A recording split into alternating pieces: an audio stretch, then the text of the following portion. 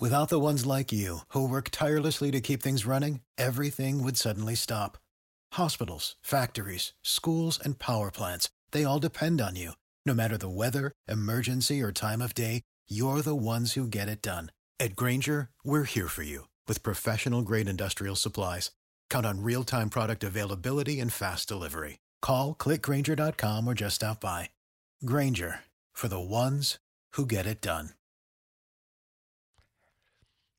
6:55, you've made it to Friday. In just a few hours now, the nation's top health and drug control officials are set to demonstrate the use of NARCAN, that nasal spray that quickly reverses the effects of an opioid overdose. WOKV's Kirstin Garriss reporting live from D.C. this morning. Kirstin, there's now a whole lot more access, major league changes to this life-saving medication. That's right, Rich. So starting this week, for the first time ever, you can buy the NARCAN nasal spray over the counter at major grocery stores and pharmacies nationwide. So that means you don't need a prescription to access it anymore. And this comes after the FDA approved these sales earlier this year.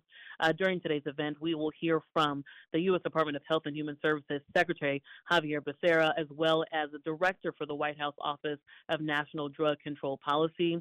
Both of these officials will demonstrate to federal workers how to use NARCAN, and officials tell us the goal is to help really reduce the stigma around using this medication, and that is something when I've talked to drug,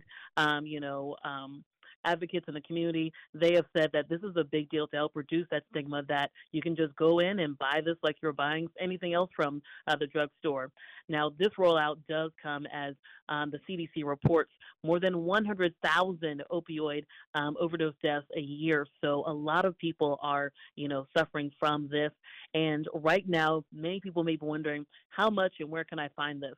The company that's producing this NARCAN says the suggested retail value is about $45 per the container, and this contains 2 doses of the medication. And I've been checking online so far. CVS, Rite Aid, Walgreens, and Walmart all have it online, and they're selling it at that same price. Is it designed in this case that anyone who knows that they have an addiction kind of have this as a tool in their home, or who ultimately is going to be the market for it? Like, I don't know anyone, at least knowingly, who is addicted to opioids, so I wouldn't necessarily go buy it, but is the goal and is the White House going to push that everyone should have it on hand?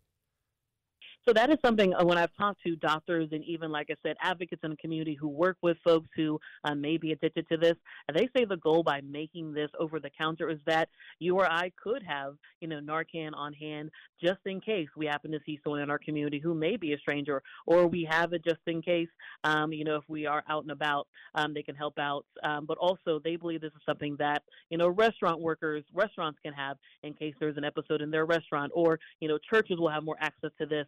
It's also worth noting the company making this product, they say they have also made sure they have a lower price for community groups that are working with at-risk individuals. And then through many state and federal grants, many health departments have access to, they can give out NARCAN for free to those who truly need it.